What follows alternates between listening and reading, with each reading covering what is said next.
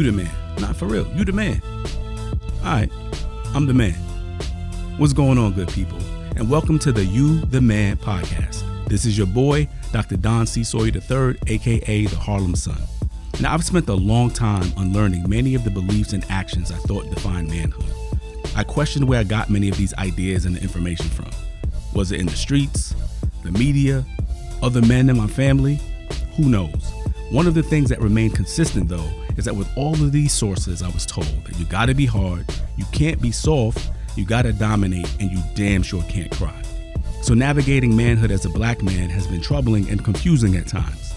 So in this podcast, I will speak with other men of color about issues that impact our lived experience.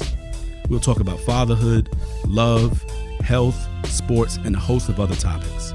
I created the You the Man podcast for us, a brave space for men of color to be vulnerable, a place for us to be challenged and supported, a place for all men of color to know that we are seen, we are heard, and that we matter.